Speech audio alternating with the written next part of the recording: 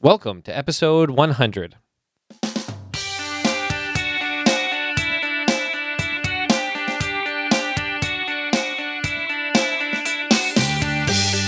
This is the Physician Assistant Exam Review Show, and my name is Brian Wallace. I'm your host. This is episode 100 of the show. I could not be more excited. I could not be more thrilled to have made it this far, helping you guys, working with you guys. It has been an absolute pleasure for me. It has taken me 3 years to get to this point. When I started out, I was doing a show a week. Now we're doing a show every 2 weeks. Obviously, it takes a little bit longer, but just a little over 3 years. In fact, I registered the domain for the website while my wife and I were in the hospital. She was pregnant with my youngest, and it was a few weeks before he was born. We had a little bit of a scare, no big deal, but we spent the night in the hospital, and while she was sleeping, I registered the domain for the website, and he is now 3.5. So it's been just a little over 3 years, 3.5 years since I've started this whole project. And like I said, I could not be more thrilled with where we're going, with where we've wound up, with the feedback and the participation from the audience, from the community. It has been just amazing. And I really do appreciate all of that from you guys. It really keeps me going, keeps things moving along here. So what I thought I would do a little bit different this week, this is, usually I don't talk about the show numbers. A lot of podcasts out there number their episodes. I really don't worry too much about it. I think people either listen every week or they go through by topic. And either way, I don't think the show number really matters. So I've never really included that. But it is kind of a milestone, obviously, to be hitting episode 100. Pretty amazing for me, anyway. So I thought this week we might change things up just a little bit, change the format of the show slightly. I've been getting some great feedback on the questions I do at the end of the show. And I was talking to one of the community members this week. I got a lot of feedback and really appreciate it. And one of the things that he was telling me was that how valuable that part of the show is. And actually, he had just purchased the final step. And I was saying, hey, you should listen to the audio version because that's really what a lot of that is. And he said, wow, great. I can't wait to go and listen. So I thought for this week, what I would do is just open that up for everybody and give you about 50 questions from the audio version. I think it's a little more than 50 questions from the audio version of the book, The Final Step. And just rather than me covering a specific topic this week, run through test questions with you, or not, they're not test questions, I'm sorry, run through review questions with you. And what it'll be is random questions from all different topics, and it's about 50 questions, a little bit more than that, I think, covering about 15 minutes or so. And take a listen and see how much you like that. Like I said, I've got some great feedback on the questions at the end of the show, so I think I'm going to continue to do that. But for this show, for episode 100, I think I'm just going to go ahead and open that up and share some of that audio so all of you can go ahead and take a listen. So we're going to jump right into that right now, and I'll pick up with you on the other side in about 15 minutes.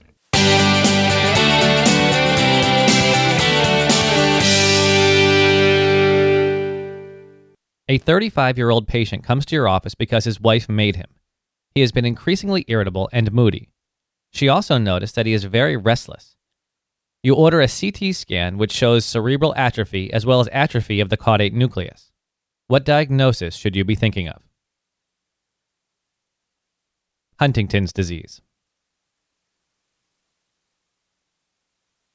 What is the accessory pathway associated with Wolff-Parkinson-White syndrome? The bundle of Kent. Ghon or Ronk complexes on a chest X-ray should make you think of what diagnosis? TB.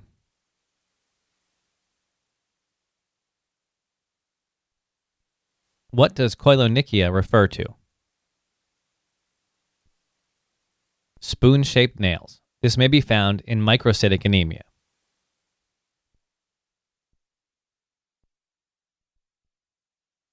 What is the therapeutic range for INR following an organic valve replacement?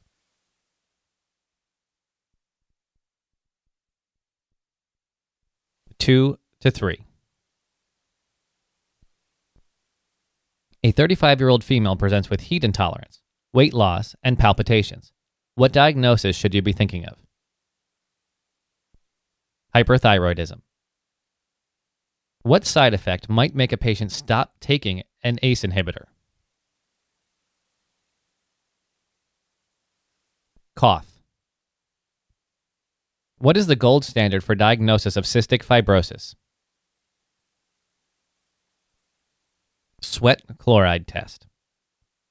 Name 2 fibric acid derivatives: fenofibrate and gimfembrazole.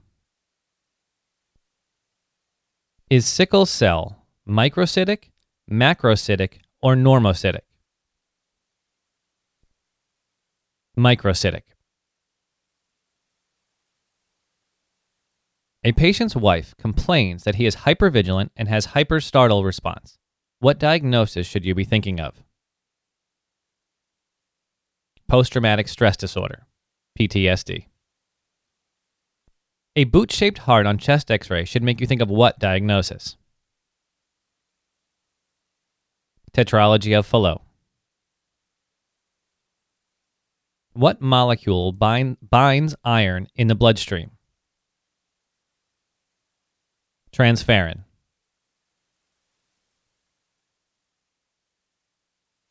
What is the first-line treatment for rheumatoid arthritis? Methotrexate.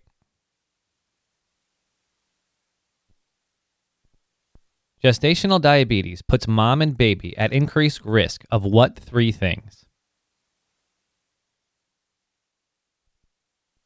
Preeclampsia, macrosomia leading to traumatic births, slowing in fetal lung development.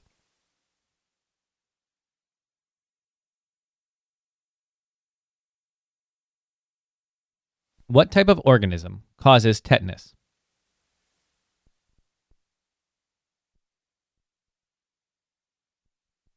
A gram-positive rod, Clostridium tetani.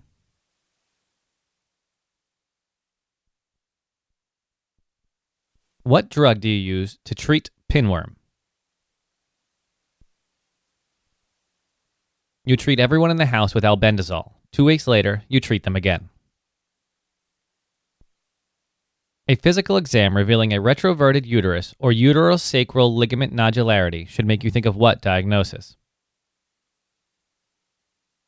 Endometriosis. There is a sunburst appearance on X-ray. What is the most likely diagnosis? Osteosarcoma. How much more potent is T3 than T4? 3 to 4 times. What should a primary care provider do for a presumed retinal detachment? Refer and position patient with head down. Anti-Jo-1 antibodies should make you think of what diagnosis?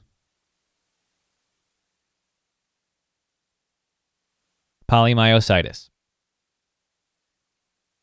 Is Pseudomonas gram-positive or gram-negative? Gram-negative. A chest x-ray finding of notched ribs in a child should make you think of what diagnosis? Coarctation of the aorta. A patient's lab work shows positive Smith antibody and positive double-stranded DNA antibodies. What is the most likely diagnosis? Lupus. What is the number one cause of retinal artery occlusion? Carotid atherosclerotic disease. What is the most common cause of C-spine fractures? Motor vehicle accidents. Which herpes virus causes Epstein-Barr? Herpes 4. What is the term for eyelids that turn in? Entropion. If you see the term chocolate cyst, it should make you think of what diagnosis? Endometrioma. What fracture is the number one cause of compartment syndrome?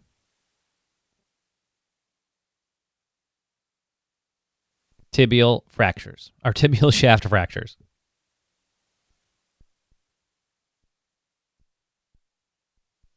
Define full term. Delivery at 37 to 42 weeks. Nasal polyps should make you think of what diagnosis? Cystic fibrosis. List 4 disease states in which you may find basophilic stippling.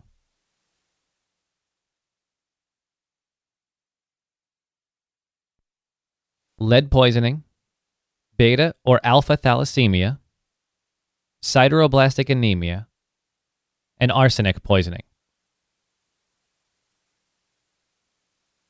Is Neisseria gram-positive or gram-negative? Gram-negative.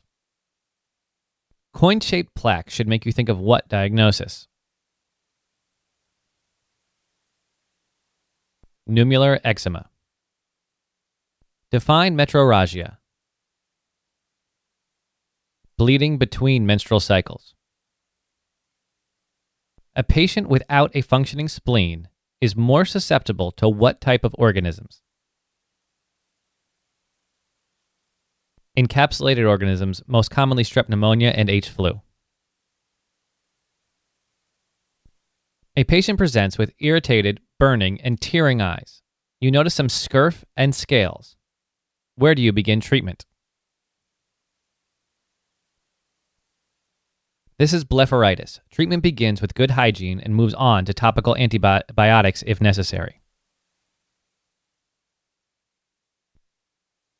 What is the first medication you should give for atrial flutter? Adenosine. Describe Gray-Turner's sign. Flank ecchymosis, often related to pancreatitis. What is the only curative therapy for gastric adenocarcinoma? Surgical resection. What medication class is used to lower triglycerides? Fibric acid derivatives. Why can't you give fluoroquinolones to kids? They can cause cartilage development problems. A patient has a tremor with motion in his hands. What medication might you prescribe? This patient has an active tremor, therefore a beta blocker like propranolol is probably a good start.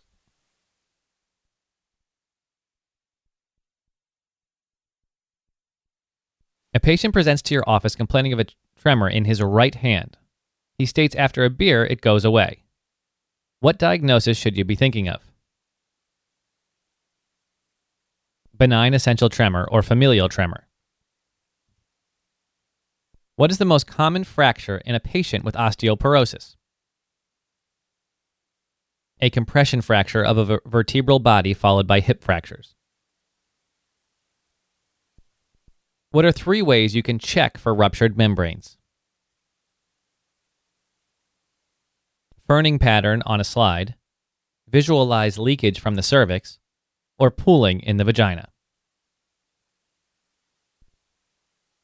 What lab result will increase the risk of digoxin toxicity?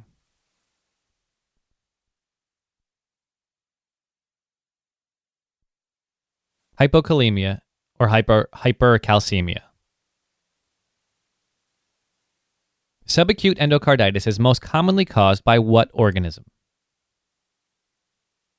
Strep viridans.